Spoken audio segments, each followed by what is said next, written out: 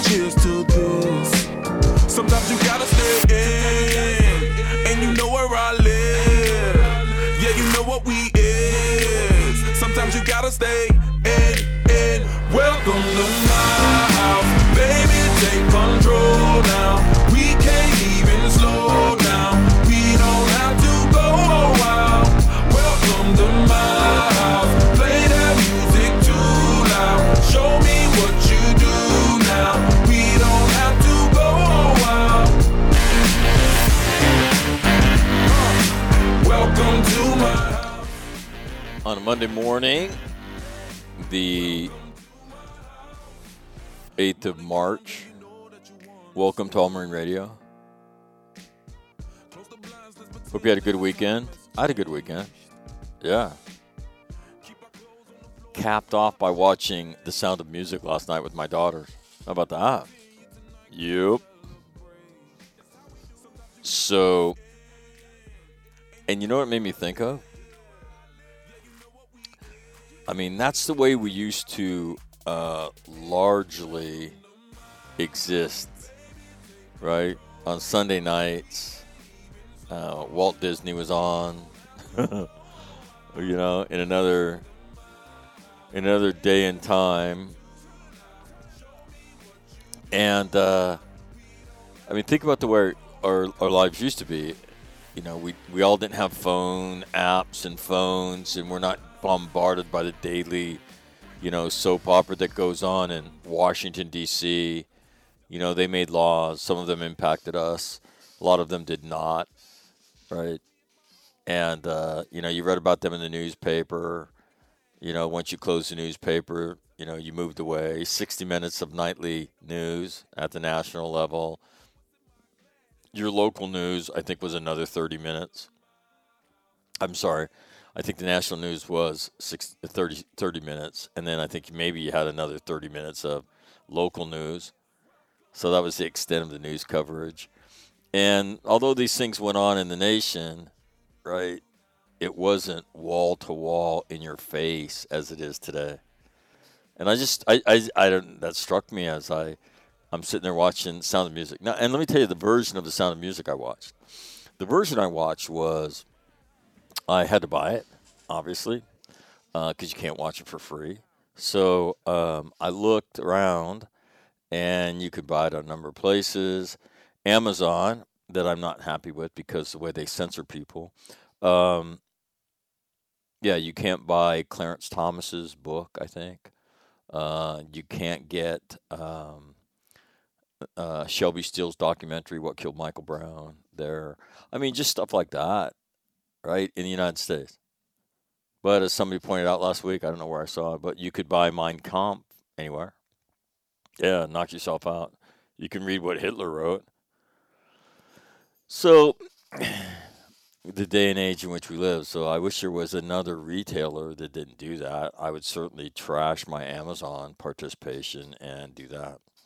And so I saw a version of The Sound of Music that's 3 hours and 44 minutes. And I thought, well, how long is the film? You know? And, I mean, what is that? Is that wrong? I mean, I don't think it's wrong. It's got 18,000 reviews on it, for God's sakes. So that's the version I bought. And so I turn it on, like at Sunday afternoon, I don't know. It was before we ate dinner. So I want to say I turned it on around 4 o'clock. The movie's 3 hours long. Yeah. 2 hours and 58 minutes, I think. And so then there's about I don't know, 40-minute program that comes on afterwards, hosted by Julie Andrews. Yeah, the one and only Julie Andrews. And she takes you back to Salzburg, where the scenes they filmed on location were filmed. And she takes you to the different places that you see in the movie, and she shows them to you. She interviews people. She talks to people about how that movie has impacted, people from all over the world that have gone to see that. And so, again, what was impressed on me was how different we are, right, as a nation in terms of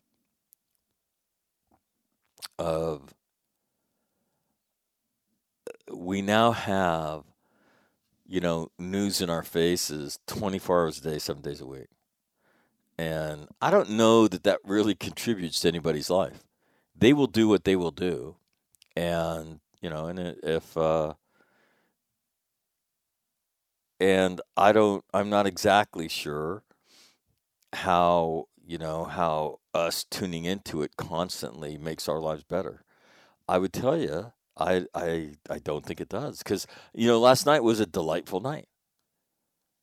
I mean, it would be better, I think, for me if I spent more delightful nights with my daughter than watching the news and then a news talk show and then a second news talk show, and that's the background. That's the soundtrack of the world that I live in on a daily basis. So I offer that to you for your consideration. For I don't think that watching the events that come out of Washington D.C., right, and the nation's dueling narrative in slow motion, high definition, I don't know that contributes to your life. And if it does, I would tell you it certainly doesn't contribute in a positive way. It certainly does not. So give that some thought. Give that some thought.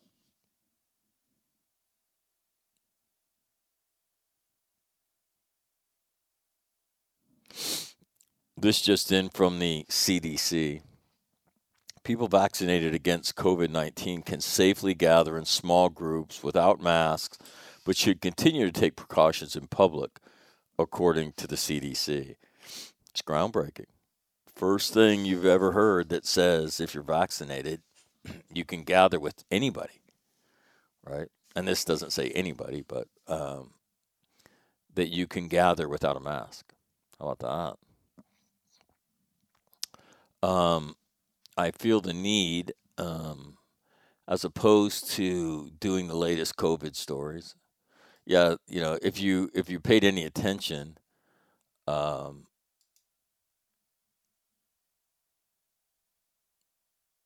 if you pay any attention, you saw a story that said Russians are using a disinformation campaign to go ahead and try to discredit um, American vaccines in order to sow more discord, which is just their continuing action, right? Were I the president, I would make it my business to focus U.S. Cyber Command on these campaigns and to put them out of business, to track them, to look for them, to seek them out, and to kill them electronically, of course. So, but I do feel the need, now that I've kind of done that. I think I did this last week. So to go to the CDC website.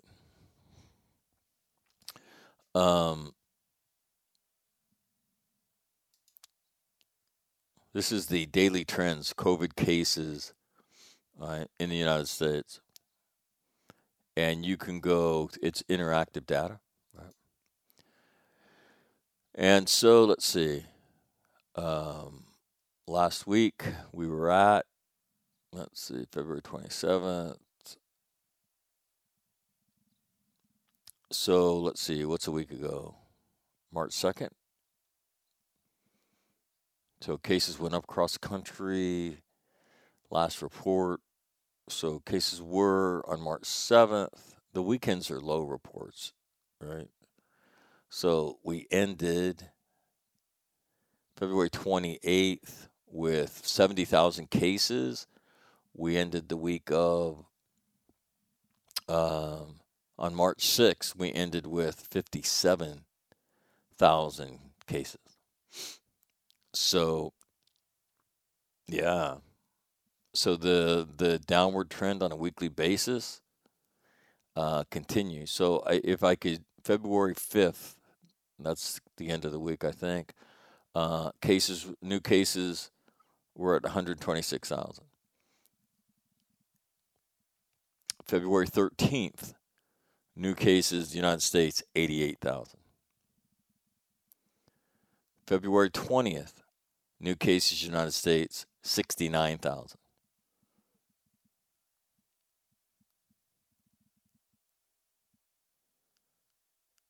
February 13th, 88,000.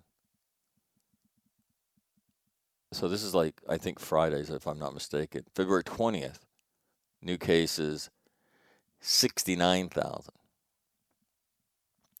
February 27th, 70,000. So it goes sideways. And then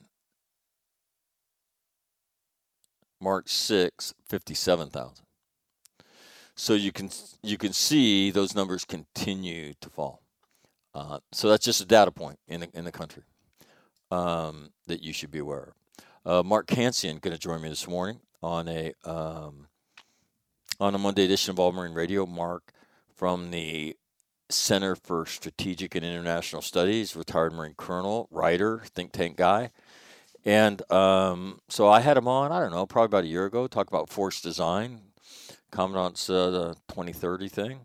And so I thought I'd have him on again, and a year later, and Commandant just sent a memo to the Secretary of Defense giving him an update. So I thought I'd have Mark Cancian on,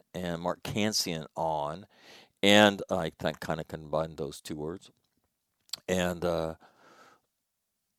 we'll talk about that. Get Mark's thoughts on the Marine Corps and where it's gone and the questions that it has. So we'll do that here in a couple minutes. The United States Marine Corps Band makes this morning official, though. Good morning to you.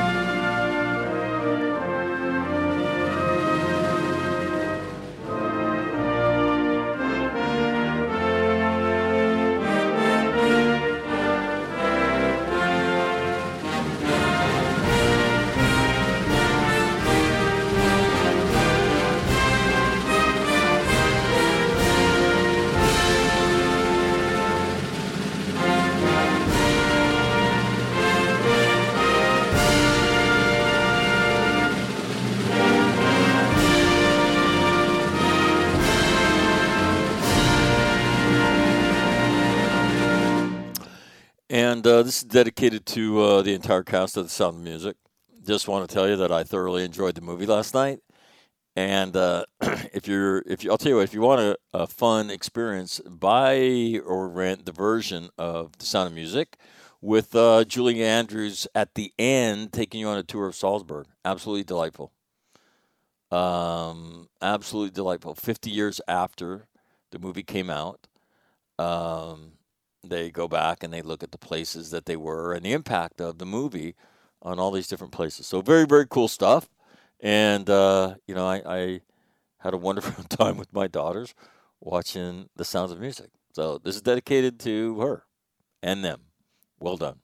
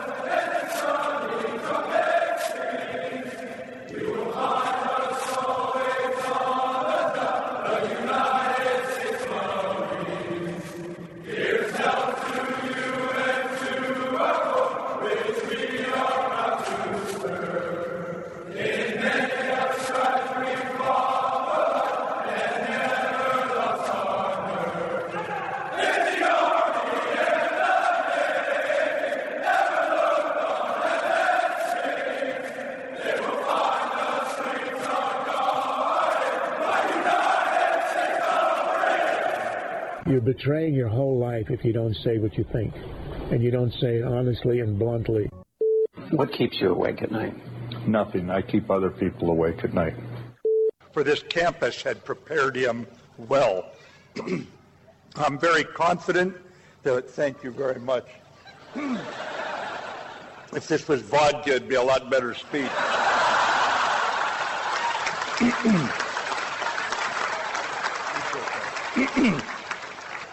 But I'm not supposed to glamorize alcohol anymore, so young folks, you ignore what I just said. We just have to execute. And we are executing every day, and Sergeant Major and I are very proud of what you do. Doesn't mean we can't get better. We don't want to make a mistake to learn. We don't want to lose to learn. We cannot lose if we have to go fight. We got to do what these Marines did here 75 years ago. Persevere against difficult, challenging conditions and odds and win. You got to win. You know, the Mattis thing is funny every time I hear it. I have to tell you that. It's funny stuff. Yeah, it's a good line. Right? Currently, it is partly sunny and 48 in Quantico, down the coast of Camp Lejeune. It is sunny and 53. Marine Corps Base 29 Palms is sunny and 57. Marine Corps Base Camp Pendleton, clouds and 57. Camp Smith in Hawaii, dark cloudy and 72. Okinawa, dark clear and 64.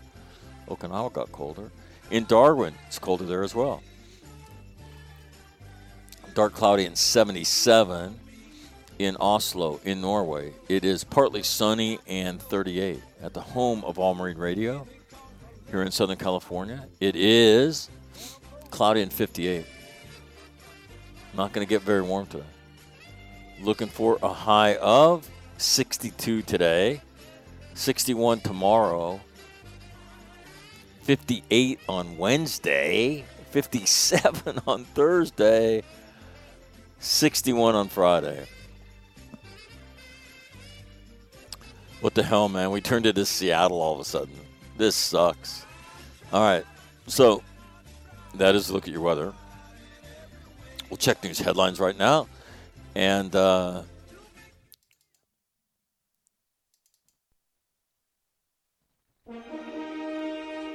yeah, this means we're going to check news headlines. And then Mark Cancion after that.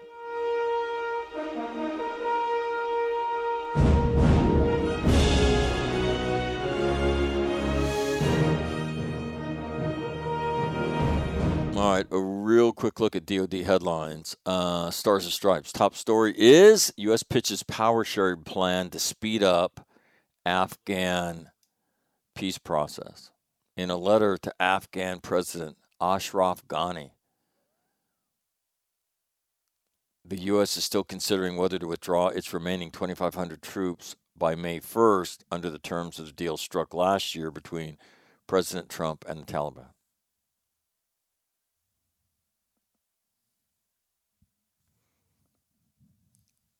So we'll see.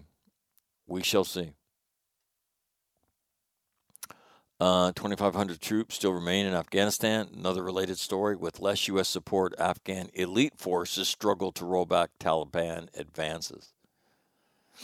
So again, where this is headed is a failure by the Afghan military, in my opinion.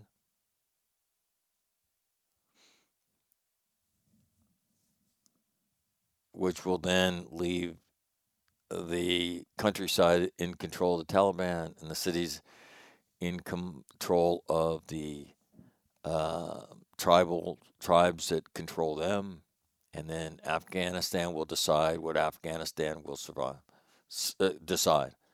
And so the question is, do the United States and its allies, NATO allies, want to continue to pursue their ends there? So we shall see. So that's from that top story in Stars and Stripes. Top story in the Wall Street Journal is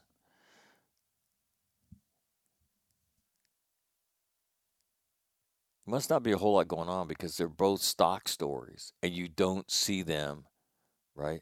You don't see them. You don't see it that often anymore, right? One of the news stories headline is this: as COVID-19 vaccine eligibility expands, interest could wane. Hesitancy, notable among younger adults, remains a potential challenge to achieving herd immunity. Well, I don't know. I don't think I agree with that because I would tell you that, those people aren't at risk. And I would say most of them have already been exposed to it. Look at the data in terms of herd immunity, some of which I just talked about on the CDC website.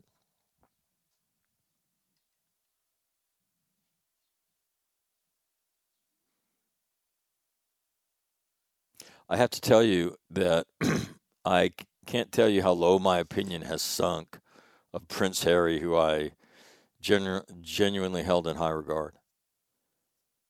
To go on TV and shit talk his family, right, that has made him a millionaire, giving him all his titles and stuff like that,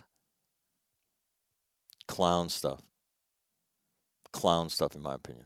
Top story in USNI News, Pentagon has announced its nominee to lead Indo-PACOM, John Aquino, U.S. Pacific Fleet Commander, will be the Biden administration nominee to head all forces in the Indo-Pacific. Listen to this. This is probably the most interesting thing I saw over the weekend.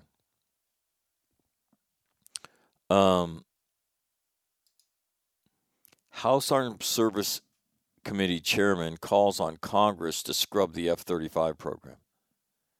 How about that?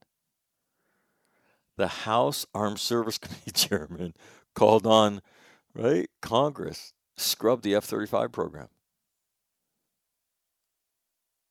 Quote, we've got to seriously scrub programs like the F-35 Lightning II Joint Strike Fighter in Congress instead of rewarding people for failure, not results. That from the chairman, Adam Smith.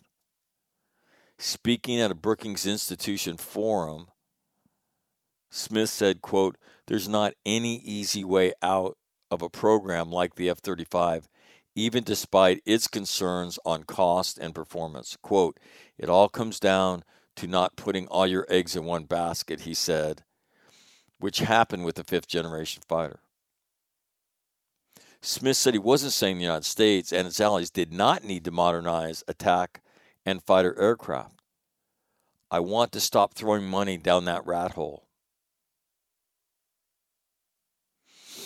Instead of buying more F-35s, he said the Air Force's F-15EX could provide a model for other services to follow in adding capacity to their air fleets without retooling production lines already developed for foreign military sales. Following his remarks on the F-35, Smith said, quote, don't even get me started on the 500-ship Navy.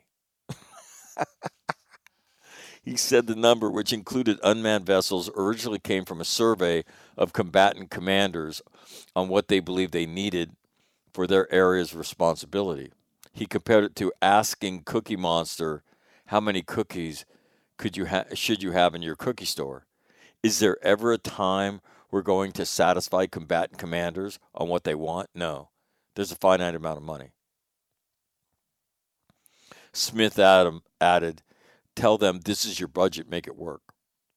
Smith added to that, let's just spend the goddamn money effectively and not become obsessed with numbers of ships in the fleet or overall size of the Pentagon budget.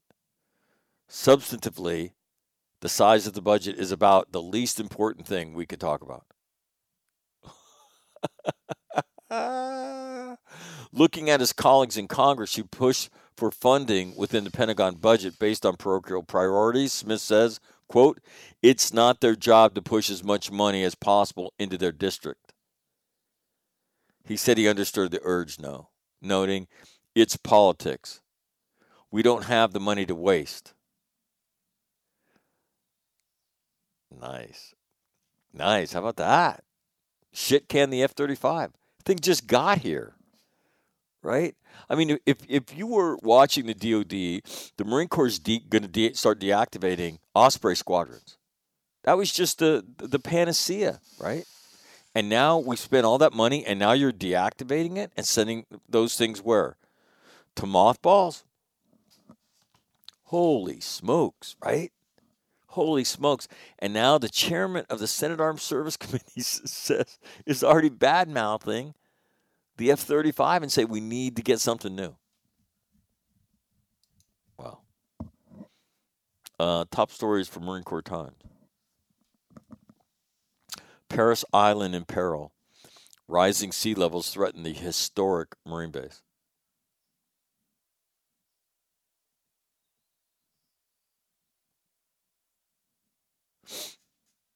Listen to this. Quote, this is a headline. Sewage in bathtubs, more mold, stinky closet. Officers sue landlord over their Monterey housing. Wasn't that supposed to be fixed, 2 years ago? Another interesting article. President Biden signals his support to replace the War Powers Authority. Now, that is the authority, that goes back to the beginning of hostilities.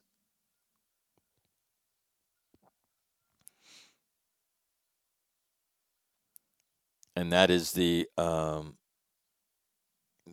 basis for all of these actions in the Middle East. So we'll see if that happens. Happens. Top 5 stories in Early Bird, and then Mark Cancian. You will hear him. Number 1, U.S. proposes interim power sharing agreement with the Taliban. Number 2, Biden signals support to replace the War Powers Authority. Number 3, the Navy tried to cast Captain Brett Crozier as a villain. New emails reveal how much support he really had.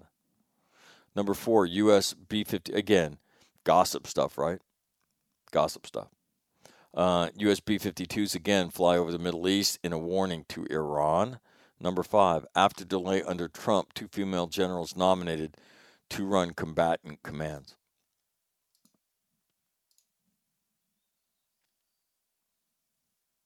Air Force General Jacqueline Van Ost has been nominated to head the U.S. Transportation Command.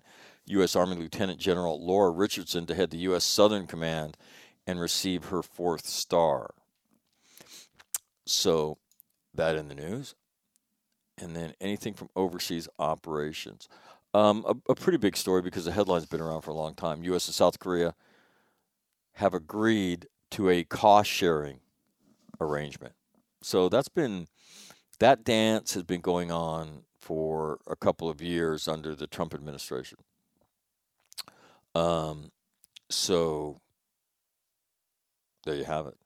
And again, headlines we didn't used to see, but we see now. Navy vaccinating crews of 2 COVID-stricken ships in Bahrain. So, we used to, now the ship's got to go to isolation, blah, blah, blah, blah, blah. That's not the way we're doing it anymore. right? The Navy surges vaccine to whoever's affected, and so we go. All right. With all that being said, Mark Cancian is a contributor to the show on I won't say a regular basis, but we have him on once or twice a year, and so Mark Cancian joins us now, right here on a Monday edition of All Marine Radio, talking about Force Design 2030.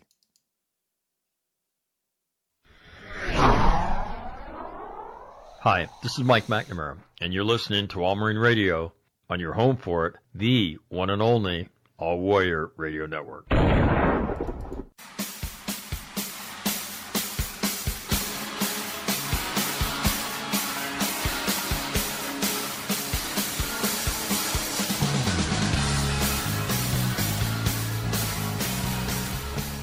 We haven't done it in a while, but I'm privileged to be joined today by retired Marine Colonel Mark Cancian. Mark, first of all, how are you? How are things in Arlington, Virginia? Well, thanks for having me on the show again. Arlington, Virginia is fine. We're locked it down like most of the country. It's opening a little, but we haven't got out much. We're hopeful of getting out a little more. My wife and I received our first shot, and with luck, we'll be able to get out a bit.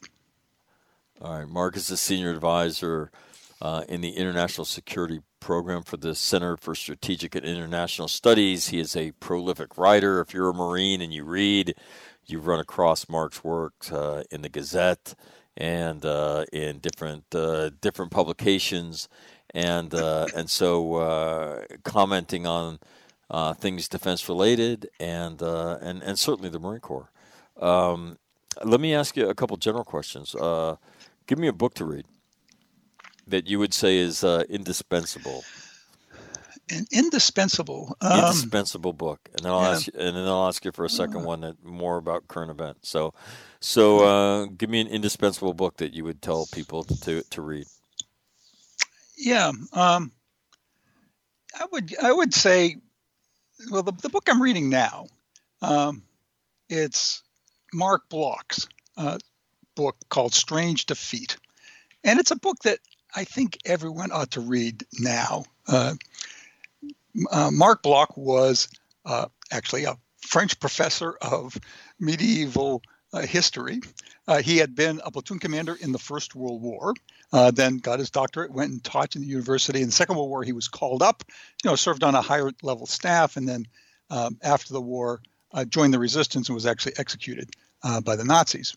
But after the defeat in 1940, he wrote a book called Strange Defeat that looked back on France's defeat and sort of how it looked at a high-level headquarters. And he talked about how the French command was, of course, too slow, how people had a hard time moving from peacetime to wartime pace, and what happened when they were surprised and the paralysis that infected people. I think it's worthwhile reading now because for the first time in 70 years, we are facing great powers and a potential conflict with great powers, which is very different from the kind of conflicts we fought for, the last 70 years, where we were fighting regional powers, where the United States had an overwhelming amount of military capability. Sometimes we opted not to use all of it, but there was no question that we were going to be defeated, that our forces were going to be destroyed. That could very well happen in a great power conflict. And the kind of dynamic that Bloch talks about is something that all of us should read about so we can be forewarned and avoid it in a future conflict. So he writes the book after the fall of France and before he's executed for being part of the resistance. Wow. That's right. And it's subtitled like a Frenchman examines his conscience, and I said looks at his personal experience, and from that, makes some judgments about going to war and the way the French went to war. But, it would be very easy for us to look back on that and say, well, that was the French. They lost. We would never do anything like that. But, the French, they were, they had prevailed in the First World War. Right. They were considered the best army in Europe. Right. They had a long, proud tradition.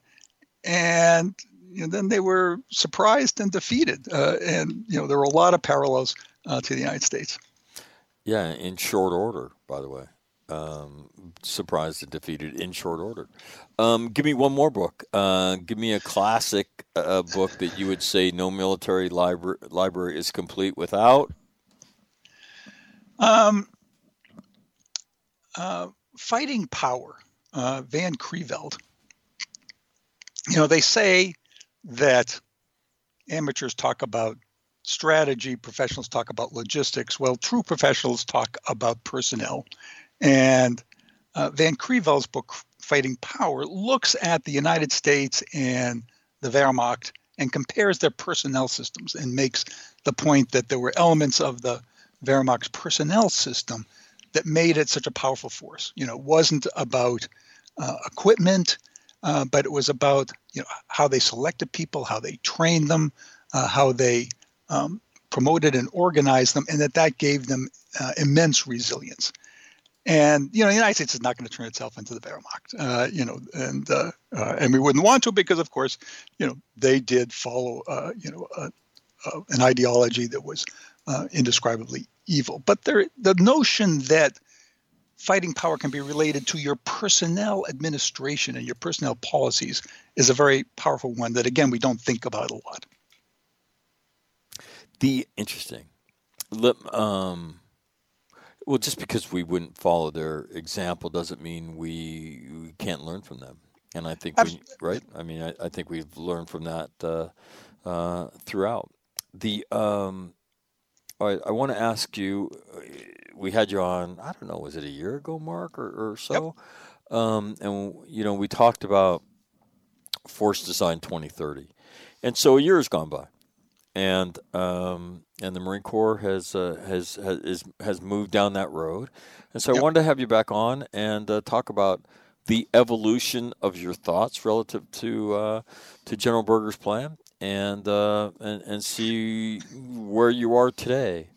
The Marine Corps now has divested itself of tanks and much tube artillery. And has begun standing up the Marine Littoral Regiments in Hawaii. There are discussions ongoing with the Navy about the construction of a new class of ship that will move Marines that are members of the Marine Littoral Regiments around. What say ye to all of this? Because if I can remember the title of what you wrote, it was Not So Fast, Marine Corps. Yes? Exactly. Well, let me go back to the restructuring, and then we can talk specifically about the littoral combat regiments and the light amphibious warship. Nothing has really changed in the last year in terms of the Marine Corps restructuring. The Commandant actually just sent a memo to the new Secretary of Defense, Secretary Austin, reaffirming the restructuring and really not changing any of the details or adding any additional details.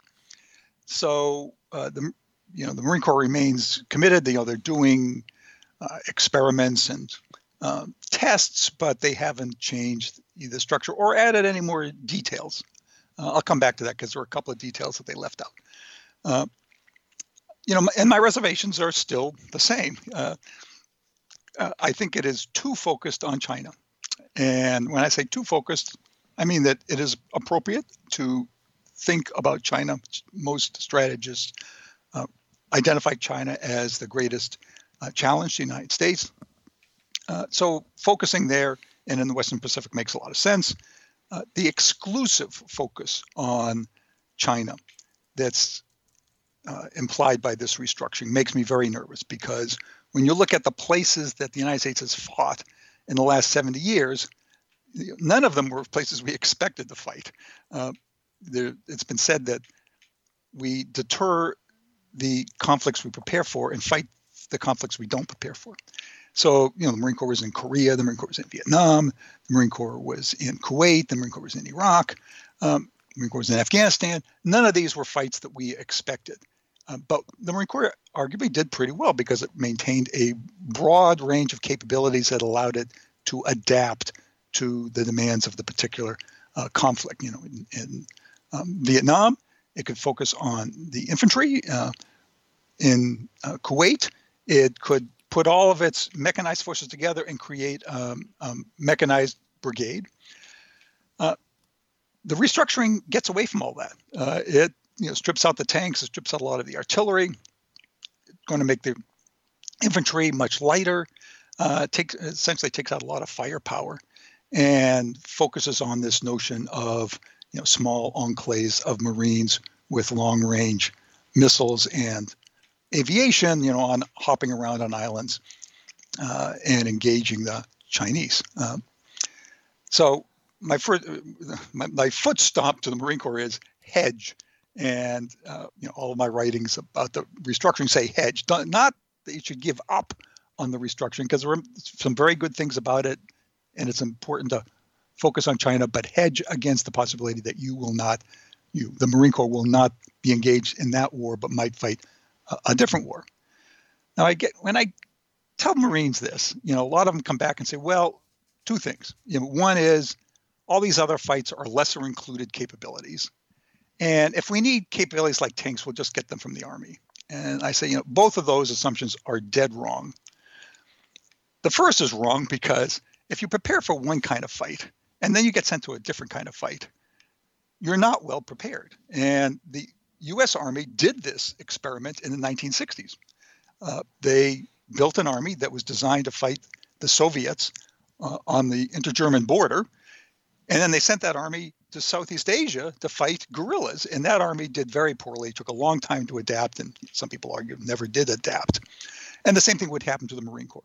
A Marine Corps that was designed for small units dispersed on islands in the West Pacific would do very poorly if it was sent to Korea or the Middle East or wherever.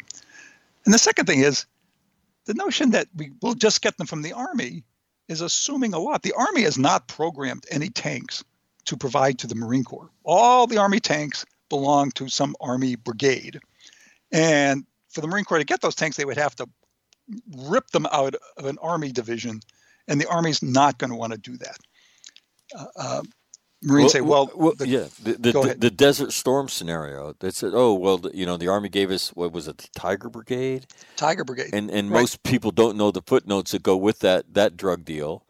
In terms of the Tiger Brigade being off-ramped and was getting ready to be deactivated. Can you go through the footnotes of that? Yep, and that was it exactly. That's right. The Marine Corps got Tiger Brigade because its division had been deactivated, and it was an orphan. So it didn't belong to anybody. It was available for assignment to the Marine Corps, and right after the war, it was deactivated. So there was a very special circumstance whereby the Marine Corps got tanks from the Army.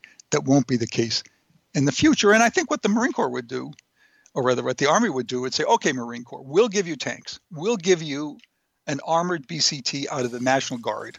You're just going to have to wait 120 days until they get ready and get shipped over there, which, of course, is the antithesis of, the Marine Corps, first to fight, ready to go, except, wait a minute, we got to wait 120 days for the National Guard to show up.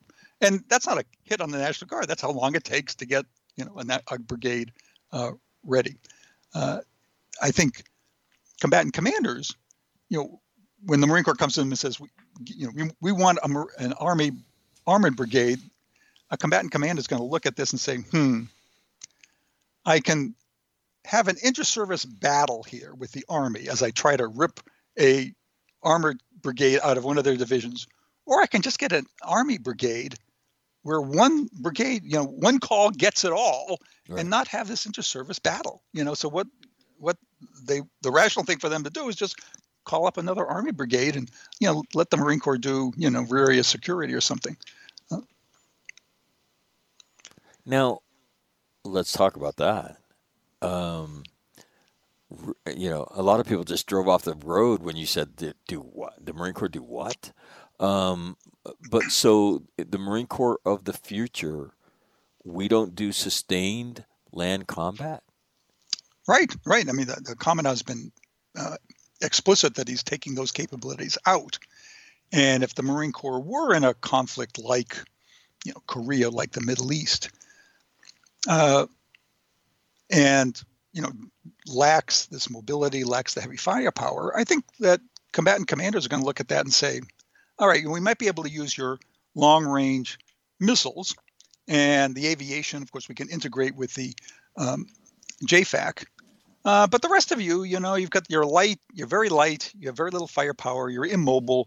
We'll have you, do rear area security. That's a good job for, light infantry that's immobile.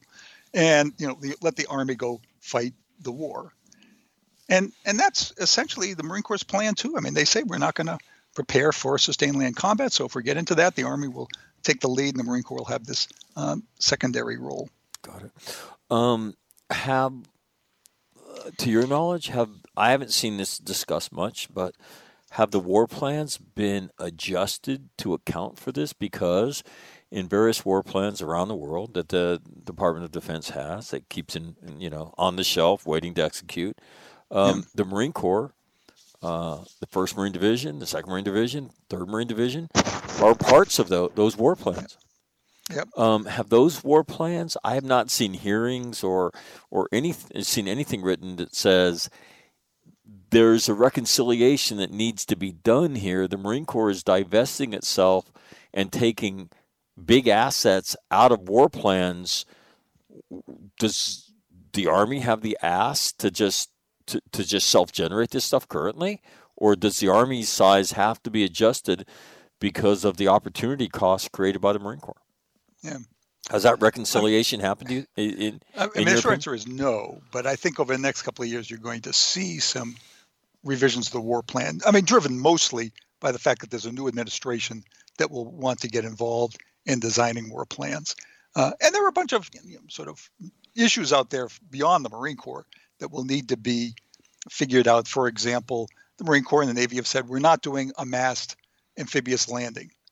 Okay, so Marines, 5027, envisioned some mass landings. Those are now out. So the combatant commander is going to have to think about how he's going to use these forces. And then, in the Army, you have different capabilities coming along, long range strike. So for a variety of reasons, I think many of the war plans will be revised.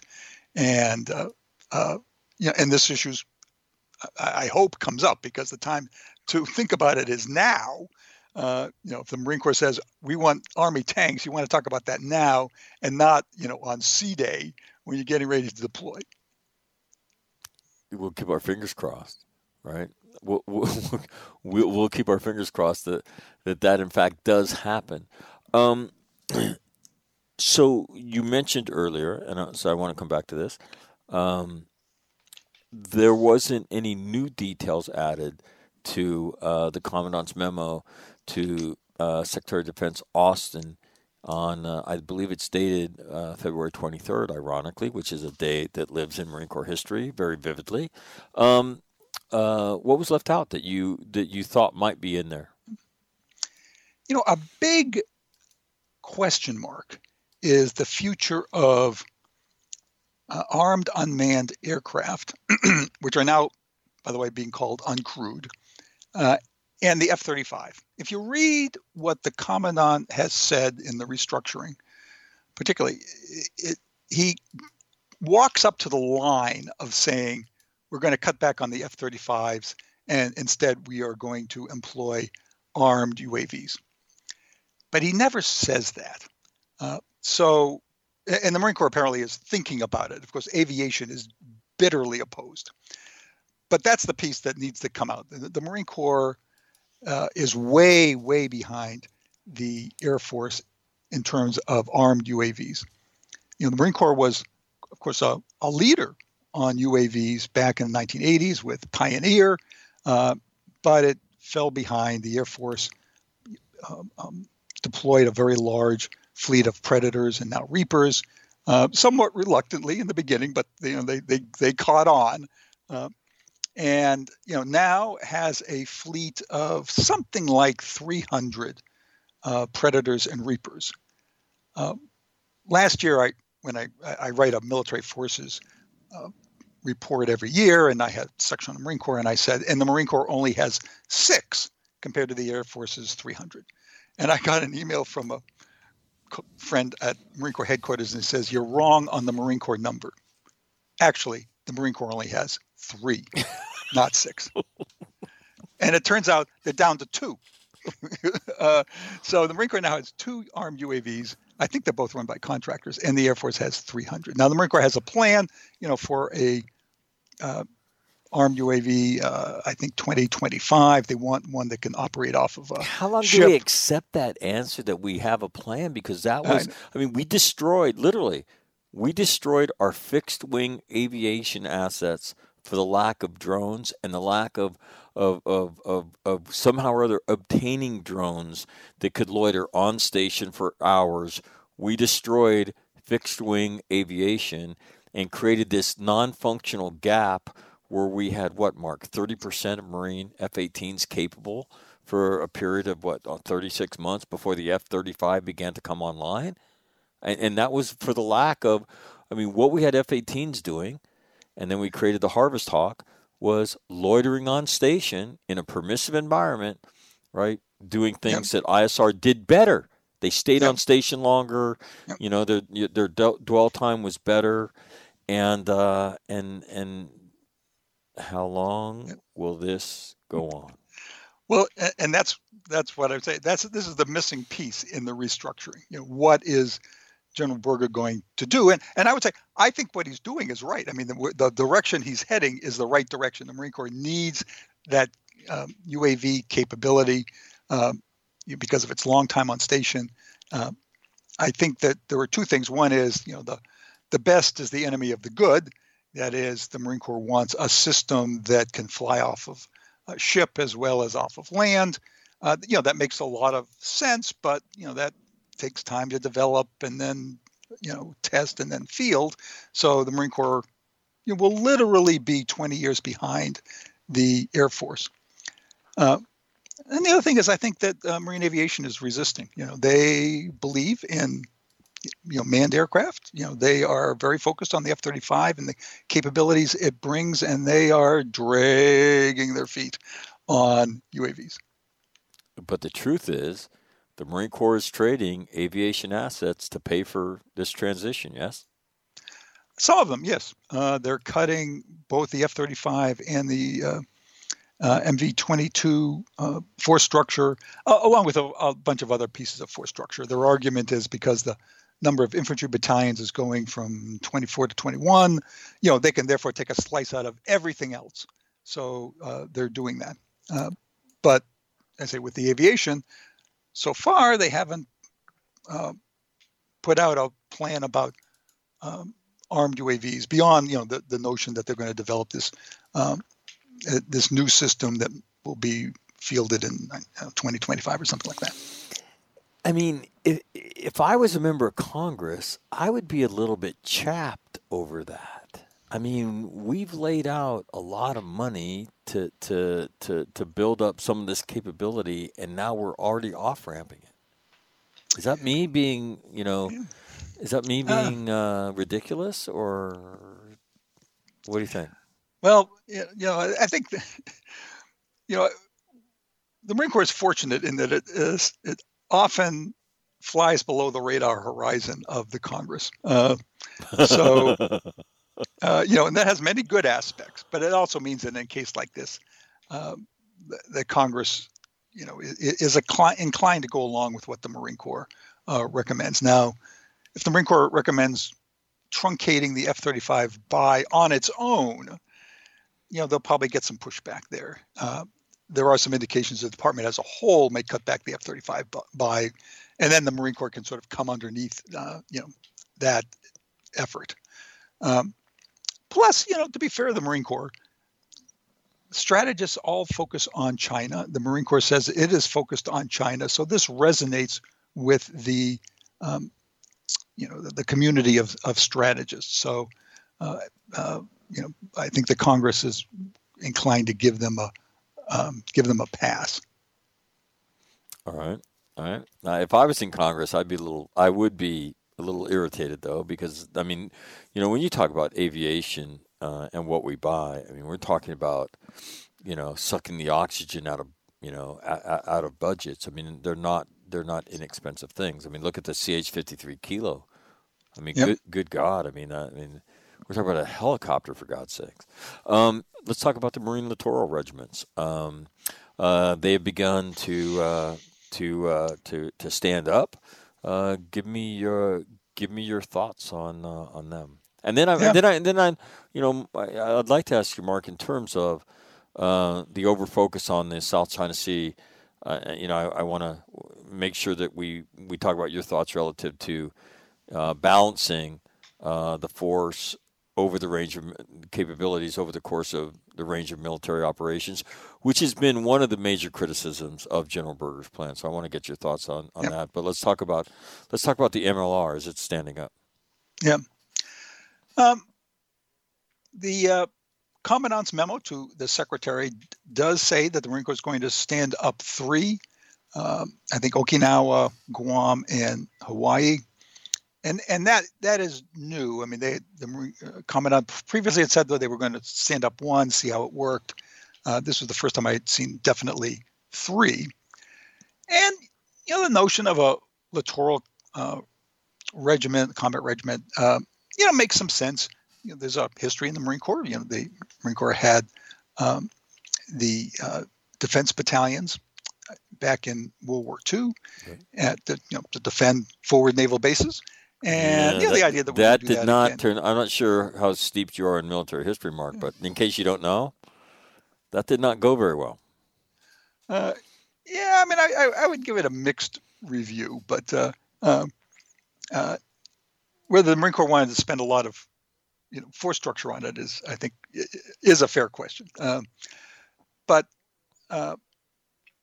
my question about the littoral regiments has always been, why isn't this a MAGTF? A MAGTF is supposed to be flexible in organization. You could build a MAGTF that around a artillery battalion, with long-range missiles, and an infantry detachment company, to protect it, and logistics. And why do you need this new kind of organization? When you have this MAGTF, because that's what the littoral regiment looks to be, and then you can form it when you want to form it, and and then leave units where they are when you don't need it. So I've never really had it. Could you explain to everybody who some people listening might not understand what a MAGTF is? Yep.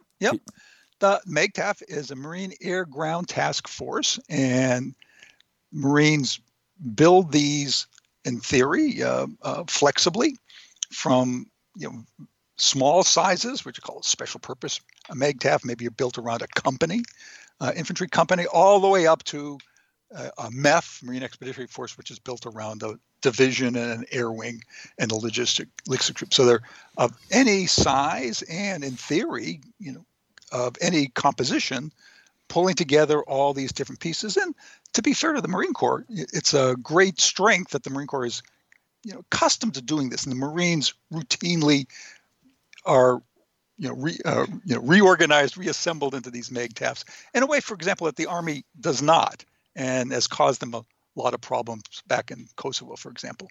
So there's really no reason why you couldn't do a littoral regiment as a MAGTF. At least I haven't seen any argument about why that's the case, except that I think that the Marines get into this mindset that MAGTF is not flexible. That MAGTFs must have an infantry component, an aviation component, and a logistics component, and that's of different sizes, but that's the way they are. And the notion of building one around, an artillery battalion, for example, reinforced maybe with some air defense, is, just too far out of the ordinary for, Marines to accept. I don't know. Have you heard anything different? No, well, I mean that's stunning to me to hear that because I thought that was the beauty of the MAGTF, that we could source it and proportionize it. I think I just made up a word. We could source it and proportionize it, but Marines are innovative, so I fall back on Marine Corps heritage doing that. We could proportionize it, and it was the pliable tool. But every place we go, we'll have those elements, and it seems to always have been valid in my experience. And so I'm curious and head scratching, as you seem to be, as we have seemingly. I don't want to say turned our back on it, but de-emphasized it. I'm not understanding it. Am I being stupid? Yeah. Well, I have the same question. I'm not sure why the Marine Corps didn't use the MAGTF construct instead of a permanent littoral regiment construct. Because you build a littoral regiment, and that's all it does. And in theory, you should stand down in another regimental headquarters. You're adding more headquarters, and you lose flexibility in case you want to do something different with your forces. So I don't have an answer there. Well, now let me ask you this: one of the things that you in discussing this is that people that are proponents of it get very indignant. A lot of times they have with me about, you just don't understand. Your clearances aren't high enough, Mac, to understand a lot of the nuances that this concept is pinned upon. And I say, okay, but I know a lot of people. I know a lot of smart people, and a bunch of the people I know are general officers. I've yet to see any retired Marine general officer speak out in favor of this. The silence has been stunning. I mean, you couldn't get that kind of unanimous vote on anything. Yet that I don't. Mark, have you seen a retired general officer speak out in favor of this? That's a good point. I have not. Not one. Not one. Think about that. I just said, everybody listening, not one. And the ones I've spoken to, their criticism has been, the Marine Corps, and Mark made the point a little bit ago, has been steered historically by commandants to be able to respond as the 911 force where you get the most bang for the buck, and be able to respond across the range of military operations, and by tilting ourselves so far to the South China Sea, we will become rear area security, and in time, we will become irrelevant. Now, that is, and again, the response to that is, you guys don't get it because you don't have access to what you need to have access to that makes this all come together. Is that, have you had a similar experience, or am I an anomaly? I haven't had Marines make that point to me. And the point that they usually make is, well, we're doing lots of experiments, and this is a work in progress. Although I have run into those kind of arguments elsewhere. And I have to say, I have very little patience for it because, I've been on the inside. I've had the opportunity to compare, what's known on the inside versus what's known publicly. And, there are always some details that are helpful at the classified levels. In a very few, very specialized situations, highly classified material is useful. When you talk about strategic ASW, for example, or some capabilities in space. But for something like this, there's nothing that they could have at the classified level that would convince me that this concept is fundamentally sound. Because a big part of it is it's an argument about where do you think the next conflict is going to occur, and there's nothing in the classified literature that would make you more certain that it was China. Now it could be China, and people point that out, and I don't deny that at all. Very dangerous what China's been doing down in the South China Sea and the saber rattling with Taiwan. But it could also be in a lot of other places, and in that I have history on my side. All right. So let me ask you another question that I get asked a lot and that I haven't seen resolved, at least to my satisfaction. Ships are relatively easy to track, and you're gonna build a United States Navy warship, and you're gonna put it, let's just say, in the vicinity of the South China Sea, the Philippine Sea, wherever in the region that you're gonna put it, and if the Chinese, if I'm them, and we're doing action, reaction, counteraction, I'm going to build 10 ships for every one of those that you build, and they will rotate, and we will constantly be tracking you, just like we're tracked when we get near the Russian, the Kamchatka Peninsula. Go up there and see what happens. You will be tracked constantly by the Russians. How do we think that we are going to hide these things in the region, not be tracked by the quote-unquote Chinese fishing fleet, which is their navy, in wearing other clothes on a consistent basis? How do we make these things invisible? And I think the largest failing of the Trump administration in terms of strategic failings is, if they didn't believe in the Trans-Pacific Partnership, that's fine. Then you need to execute bilateral agreements with the Philippines, with Vietnam, Malaysia, because they are absolutely integral to this strategy.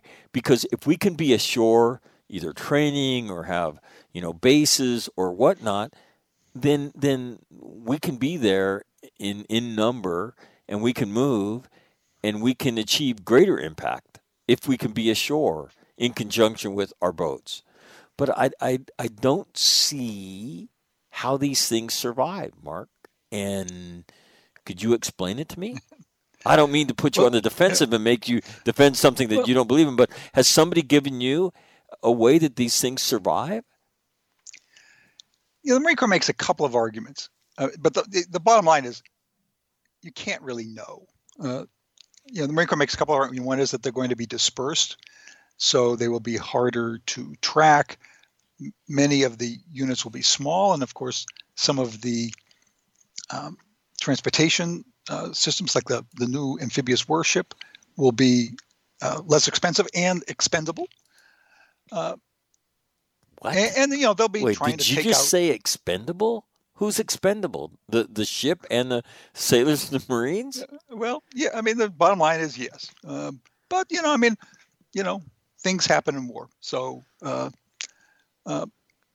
and they'll be trying to take down the Chinese system also, just as they're trying to take ours down, and we maybe have some success at that. But it's very uncertain, and to bet the structure of the Marine Corps on this concept, on this unproven concept, is very risky. I was on a panel, and someone brought up Guadalcanal as evidence that this concept could work, and I said, well, I think Guadalcanal is a very good historical example. But keep in mind, Guadalcanal first was not deep inside the Chinese, the Japanese perimeter. It was right on the outside, and it was a 9-month battle. And it wasn't a small group of Marines moving around so the Japanese couldn't find them. It was a Marine division that was dug in and desperately holding off Japanese counterattacks. And that might be what this concept ends up looking like, but you're talking about a division-sized force now, a very large-sized force. Not these company-sized forces, that move around every couple of days so the Chinese can't find them. So make it make sense for me then? Well, I say, it's very risky, and Marine. This is the kind of thing that they're wargaming, and they say the war games show that this is viable. Okay. Of course, none of that has been revealed to the public, and right. and it's possible. I'm not saying it's impossible. That's why I keep saying hedge. Not eliminate all of this restructuring, but hedge. But I also point out to them that the French thoroughly wargamed the Maginot Line before the Second World War. They had a whole series of exercises. Tell me you don't do that to them. How does that go over for you? We're not the French. But the point is not that we're smarter than the French. The point is that any community, when they conduct exercises and war games and analyses, are all coming from the same perspective, and therefore have the same set of assumptions, and play these experiments out the same way, so they come up with the same answer all the time. And sometimes that's the enemy doesn't cooperate.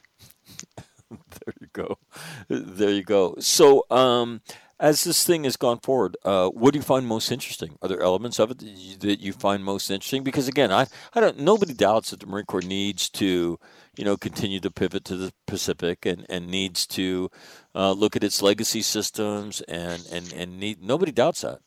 And I think the people that have raised questions, they've done it from a perspective, as Mark has done, in terms of proportionality and being more useful across the range of military operations. So anything that as the last year has transpired, Mark, that you would say, this has my attention more now? Well, there were a couple of things in the restructuring that I've always believed were very sound and worth doing regardless. And at the top of the list is anti-ship long-range missiles, because this is the kind of campaign the United States could be involved in, and those kind of capabilities really would be helpful for the joint campaign and are very accessible.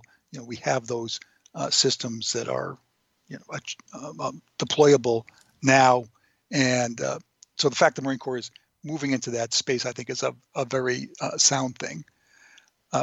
The restructuring talks about increasing the number of armed UAVs. We had that discussion. I think that's very, very sound. They just have to do it instead of continually developing and planning on some future capability. They talk about air and cruise missile defense, and I think some of that would make a lot of sense for the Marine Corps. Probably the short range defenses, long range would be a part of the Army with Patriot and whatnot. But that's a part of force structure that both the Marine Corps and the Army had decreased after the end of the Cold War, and that was the right thing to do at the end of the Cold War. But the threats are going to be different now, and it's probably worth building back up some of that capability. And the last thing is on the small amphibious ship, and we touched on that a little earlier. And let me say a few things about that. The Navy Marine Corps have talked about building a small amphibious ship, and in fact, it's in the program, and they've put out some requests for information from industry. And I think building a small amphibious ship makes a lot of sense. If you look at amphibious ships over time, they've been getting larger and larger. The LSDs and LPDs of today are twice the size that they were 30 years ago. This is part of that. All the Navy ship classes have been getting larger, heavier, more expensive.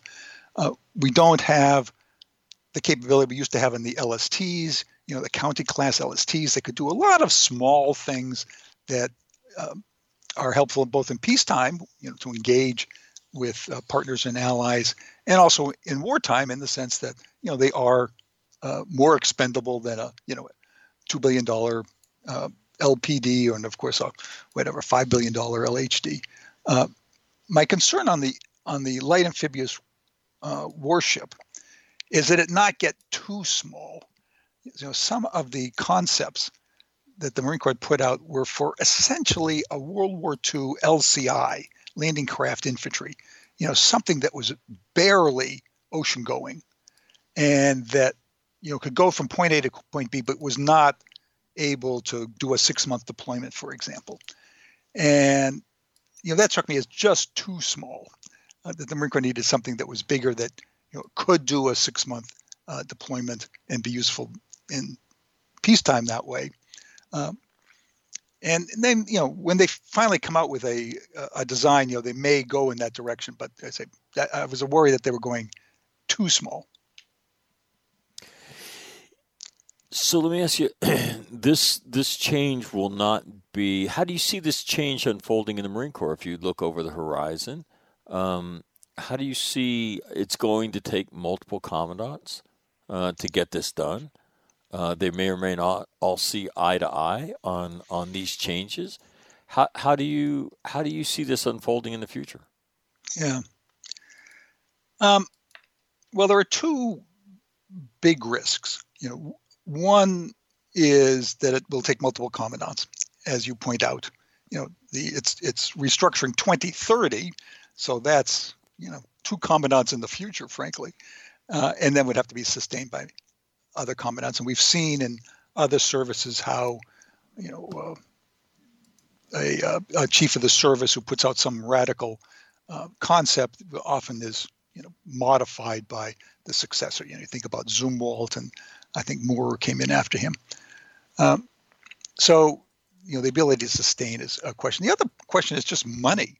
You have a new administration coming in. The Biden administration are almost certainly going to cut the DoD budget, probably not by a lot, but by some. And when I talk to the Marine Corps programmers, they're scared to death that the new administration is just going to take the savings, and that the Marine Corps will have lost structure and won't have the money to put into the new capabilities. Now that's been a that's been something that's been pointed out throughout that. And the other part of that is if you trust the Navy, that when push comes to shove, they're not going to take your money and give you nothing in return. You haven't been paying attention for the last 240 whatever years that we've been around. And that's the other. We don't say that really out loud, but we say that with great volume, right? Very much in private. Well, that's true. And here, the Marine Corps, might get punished for doing the right thing, at least from a budgetary point of view. Because to the Marine Corps' credit and the Commandant's credit, he outlined this vision for new investments and identified the offsets. And he kept on saying, I'm not asking for any more money to do this. I've identified internal offsets, and he did. Right. Unlike the Navy and the Air Force said, we want to grow by 25%. Give us the money. And the Navy did the same thing. We want to grow to 355 ships. Give us the money. But the Marine Corps identified the offset. So, from a budgetary point of view, it did the right thing, and it just might get punished for doing that. And that punishment would be in the form of you've given up structure, personnel, right, legacy systems, and the Commandant, has stated publicly, repeatedly, all we're asking is we be allowed to recoup that money, blah, blah, blah. And the great fear is when push ultimately comes to shove in a budget fight, you're going to get told, hey, thanks, but it's not going to be there. Exactly. And that, as the top line comes down, the Marine Corps will be given a bill, and that, the offsets that the Marine Corps has identified, would be its share of that bill. But now there's no money to invest in the new capabilities, the UAVs, in the long-range precision missiles, and some of the other capabilities that the Marine Corps wants to build. That's not a picture that anybody wants to look at. Well, no. And it was in the Commandant's, memo to the Secretary, right. But, right. It just may be unavoidable, given the dynamics outside of the Marine Corps. Got it. The larger budget dynamics. Let me ask you a few more questions, Mark. Sure. What is the greatest danger to the Marine Corps in all of this? Is it that which you just outlined, that it will be marginalized by virtue of the inertia of the budget and its own initial enthusiasm for change? That's certainly one big risk, that the Marine Corps just gets smaller and not be able to do this transformation. The other risk is that it turns out to be irrelevant. As we discussed earlier on, that there will be a crisis that comes up where the Marine Corps does not have the capabilities, and the command authorities turn to the Army and say, you will be our force and ready, our rapid response force, because the Marine Corps does not have the breadth of capabilities that we need for this particular crisis. And that will come up very suddenly, and it will sting a lot. Oh man, stinging right now. I don't even like the sound of it. Well, I say that's that's the risk that the next major crisis will not be the one that the Marine Corps prepared for. Got it. And that's always out there, but again, I think listening to this discussion, you can see the perils of, some of this is budgetary, right? Some of this has rested on promises that other people haven't really expressed, like, oh yeah, we will make sure that happens. We believe the Marine Corps is doing the right thing, and in this transformation, we wish all branches of the service would do it, and of course we'll honor. We will honor, our financial commitments to them as they divest. Yeah. You haven't heard that yet. Yeah. Well, no. In fact, quite the opposite. The new administration is not making any of those kinds of promises. I mean, and to be fair to them, they're getting their feet on the ground, so they aren't prepared to do that. Right. But in the meantime, we wait with bated breath. Okay, so in the development of Force Design 2030, what is the next thing that you are looking at? Well, as I think I mentioned earlier, some plan for aviation and the armed UAVs and the F-35s. Since that was clearly implied in the original plan. There's likely to be some cutback on the CH-53K, because they're so expensive. And, if the Marine Corps are not designing yourself for sustained ground combat, then your need for very heavy lift, goes down. It doesn't go away, but it goes down. And you're not going to do these large amphibious landings. We have to move a lot of equipment ashore from ships very quickly. Longer term, there's a cultural issue here that came up again on a panel I did over at Heritage. If the Marine Corps really does restructure itself this way, then the infantry will no longer be the focus of the Marine Corps, because the infantry's role will be to protect the long-range shooters, the artillery, and the aviation.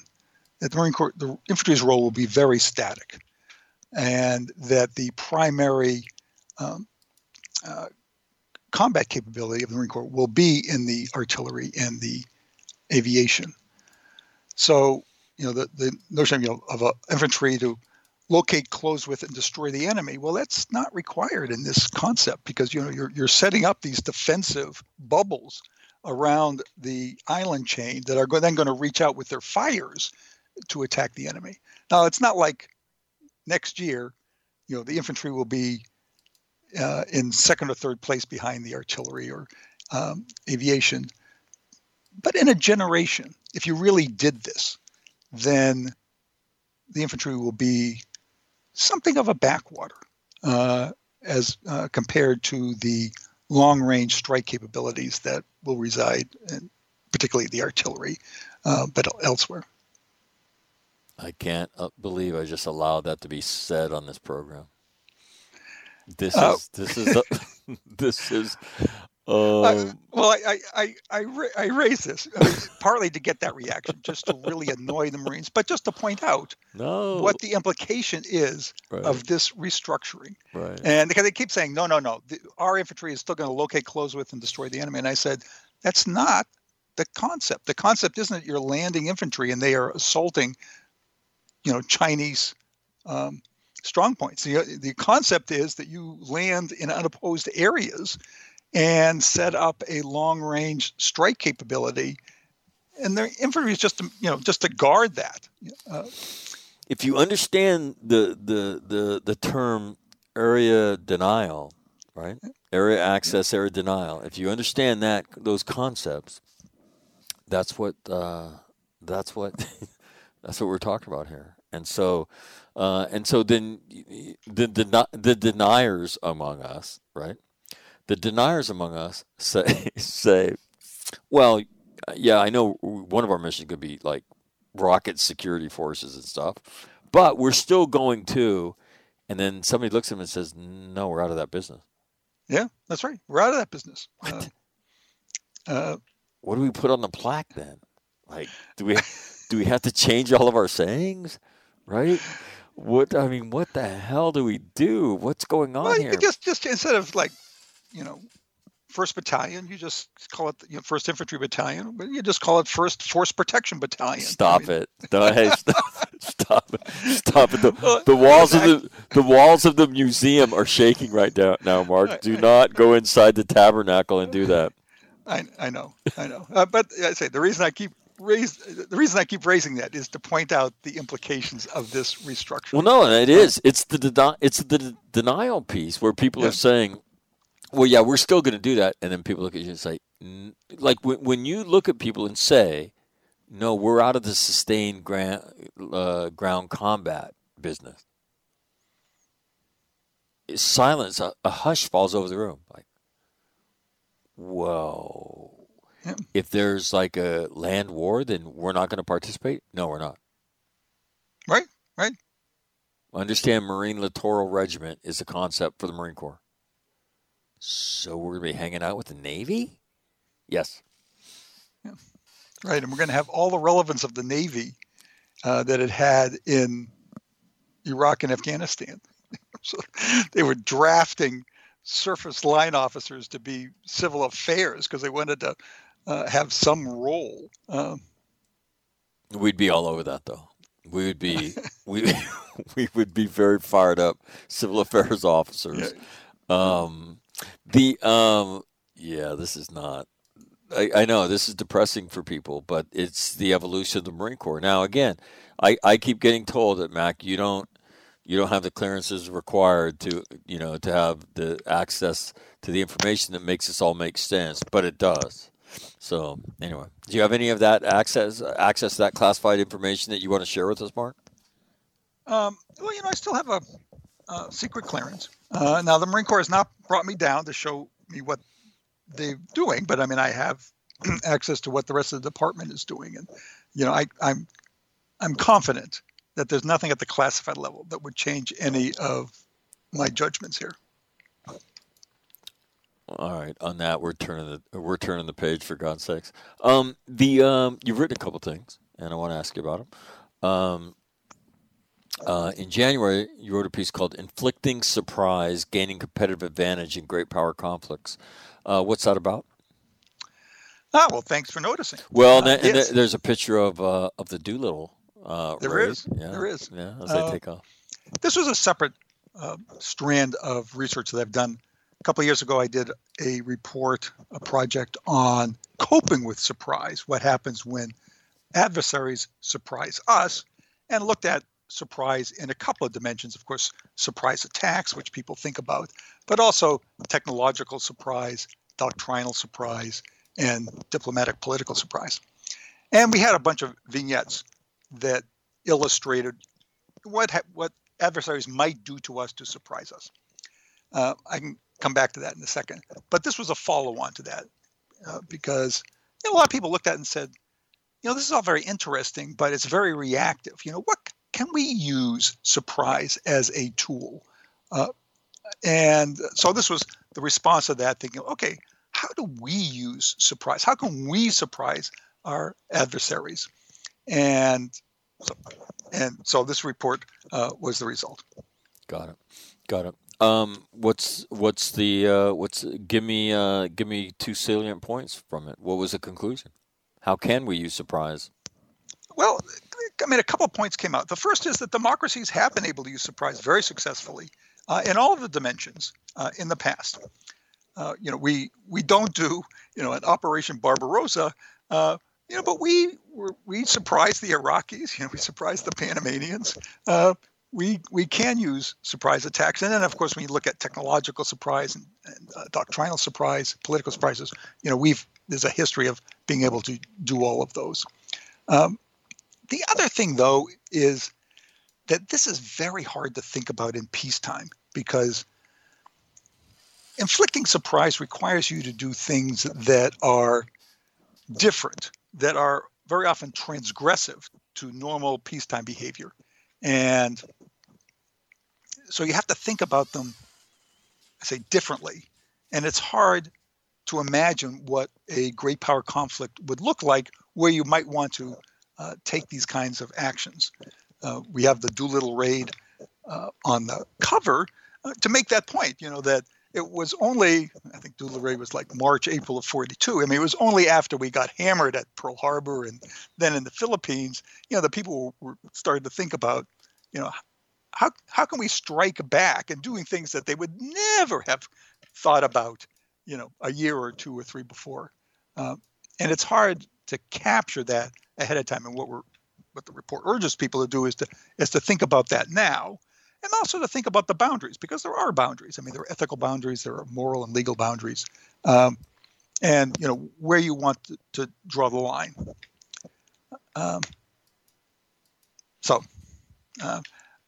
Let me come back to one vignette. We did a bunch of vignettes on the inflicting surprise, but let me come back to one vignette on coping with surprise, which was sort of amusing.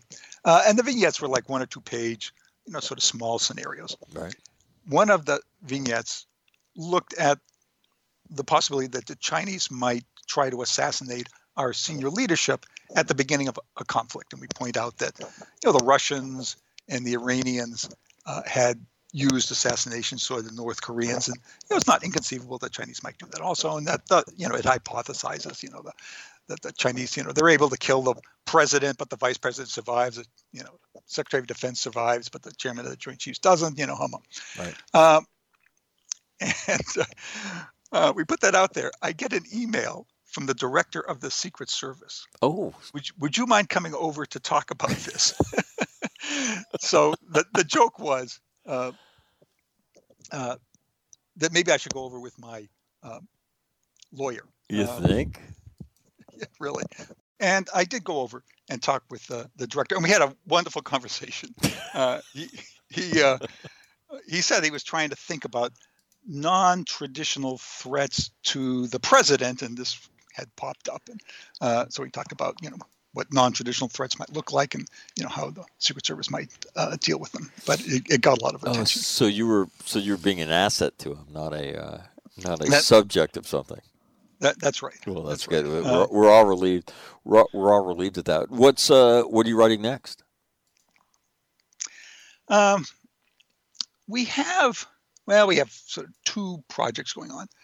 One is about COVID and the military. And we've been doing that for about a year, tracking how the pandemic has been affecting the military. And a second one is actually about NATO expansion and looking at that and looking at expansion very skeptically. That many of the new countries that have been brought into NATO have been very weak and unstable, and making the point that we really should stop expanding NATO. NATO is not the United Nations, where the more the merrier. How about NATO's core problem of Germany and Germany, France, and the United Kingdom dwindling as military powers? Well, they are, but bringing in North Macedonia and Montenegro doesn't help you with that problem. Are you kidding me? It just makes it worse. So you have more weak sisters, if you will, in there. Let me ask this: do you see that turning around anytime soon in NATO? I mean, it doesn't seem to me. Yeah. It doesn't look like people are very anxious to. I mean, they weren't anxious to meet the 2% goal that they all signed up for, and now that Donald Trump is gone, and I'm not sure that Joe Biden will beat that drum with the same fervor, especially as the United States, looks at limiting its investment in defense. What do you see in the future of that? And with an emerging China, NATO is ultimately the military power of, rules-based order, and that is what China says it will supplant. Yeah. I don't hold out a lot of hope for NATO becoming, This much is more a very depressing interview. I'm going to tell you. robust. The UK and France retain some global capabilities, although both of them have shrunk. The UK particularly. Would you say the UK's military capability has shrunk to a point where it is alarming? Yes, but I will say, that they've managed to retain a pretty high quality military, even as it gets smaller. But to put that in perspective, by the way, the British Army is just a little bit bigger than U.S. Special Forces. Good God, that's it's really very small. That's the British Army. Yeah, that's right. The whole army. Off the top of my head, the British Army is about 80,000, and Special Forces is about, I'm going to say 72,000. But the quality of the forces is good, and they're deployable. I had a meeting with a group from NATO, and they asked me, what do you think about the NATO allies? And so I said, the British, you have excellent armed forces. They're getting smaller, but you'll fight. The French, as an ally, you're a pain in the ass, but you've got strong forces and you'll fight. I looked at the Germans and I said, I'm not really sure about the Germans. And so that's sort of where we are. Well, you could have been generous to the Germans. You have no forces and you'll fight, right? Right. I mean, they are in my opinion, the chief enabler of Russia on the continent. Because if they would all have just, a baseline force, there'd be nothing Russia could do when you plug all of that into American military power. Russia has no answer for that. And Germany, and then the irony of ironies, right? Germany telling the United States not to leave Afghanistan. Like, what? Yeah. Why don't you send a few of your battalions to the contested parts of Afghanistan? What? Right. And the UK and French, they will do that. But the rest of NATO, not so much. And what you point out is absolutely true. That if NATO really put its mind to it, there's no way that Russia could, seriously threaten them. Their economies are far, far larger. Their military is larger. It's only that, the Russians have, built a much smaller, but now actually pretty high quality military. And NATO has been just so weak and degraded. And I don't see much change coming there. You talk to the Europeans and they just don't have the sense of threat that we feel. And certainly not with China. They regard, China as sort of our problem. They aren't in the Pacific. They just want, good commercial relations with the Chinese. So there we're really on our own. Got it. All right. Let me ask you one final, totally unrelated question, and it just calls for an opinion response. All right. Or maybe not. What happens to Russia when Vladimir Putin moves on?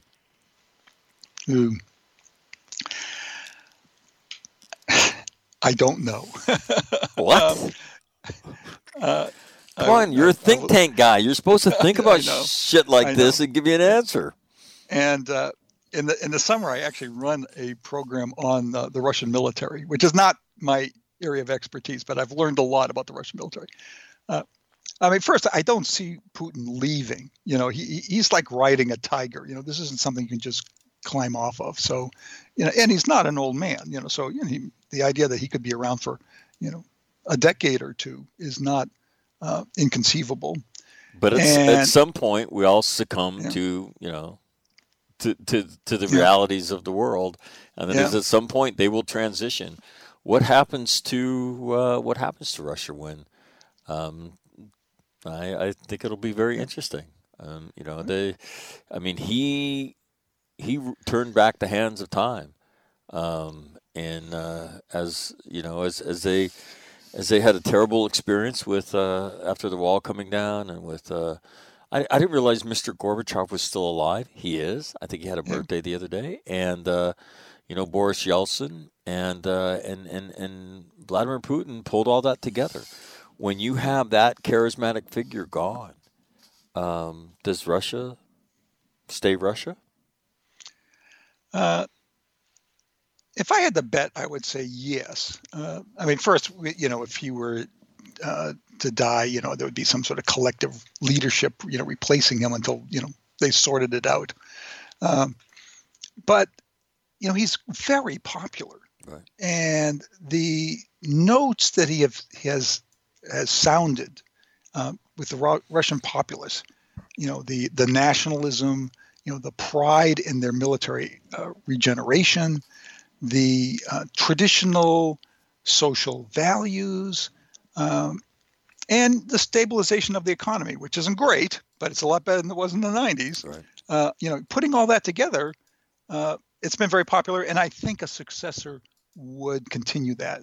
And I just don't believe that you would have a successor who would be, out of the, liberal Western mold, moving Russia back into the whatever G20 or whatever. Now, there's always a chance that could happen, but you say the elements of his policies have been individually popular with the population. So I think whoever came after him would pick up on those. Got it. Mark F. Cancian, Senior Advisor, International Security Program from CSIS, the Center for Strategic and International Studies. Mark, anything I haven't asked you that you want to make sure people know? No. One thing to watch is the Biden administration. Yes. They have started publishing strategy documents. They have not put out anything on the budget, so we don't know, the answer to some of these questions about, what kind of systems will they buy? How big will the military services be? How big will the budget be? But they're putting out strategy documents, and there are, there's good news and bad news. The good news is, the strategy they talk about is sort of centrist left, late Obama, not radically different, from what we've done for, the last, 25 years. Okay. The bad news is you read their interim national security strategy, and the word climate is probably in there 20 times. The word Army or Navy or Air Force don't appear at all. So don't even bother looking for the word Marine Corps. Right. So they have greatly expanded the notion of what constitutes national security, which Democrats typically do. And their number one security challenge is climate. And they also identify pandemics and global health and employment and a wide variety of things. And it's not that they don't say anything about what we consider national security in terms of China, Russia. They do have they do talk about that, but it is part of a much larger whole.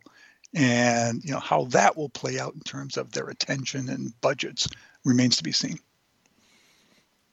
There you have it. Mark Cancian. Mark, first of all, I apologize for not having you on in so long. I thoroughly enjoy the conversation, as I do every time, and wish you all the best. I enjoy reading your work. It's always thought-provoking, and thanks for doing this. Well, thanks for having me on the show. There you have it. Mark Cancian. That'll do it on a Monday edition of All Marine Radio. My thanks to Mark Cancian for doing that. Always interesting.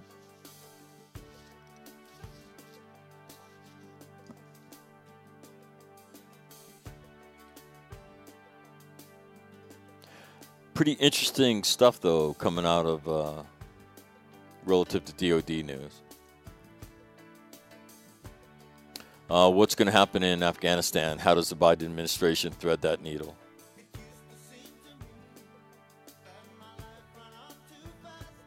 Chief in those, right?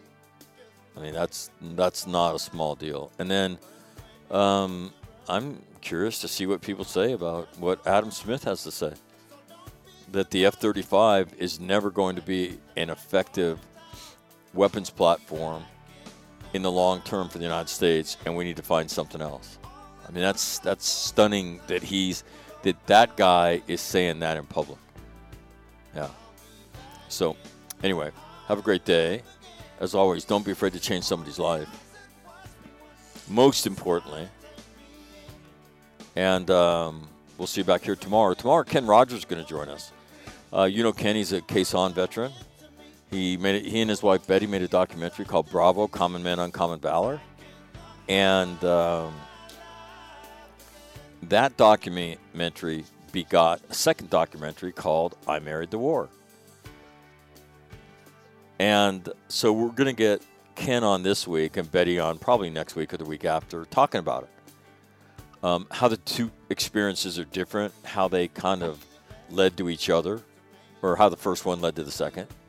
And I think I know you'll find the interview with Ken, awesome. So that'll be on tomorrow. So there you go. It's called a teaser. That's right. Yeah, the people who trained me would be proud of me for doing that because I was never really good at it. Right? They would be stunned, in fact, if I did it. You didn't tease tomorrow's program. Oh, yeah. Sorry about that. Got too excited. Anyway, have a great day. On a Monday, I'm out.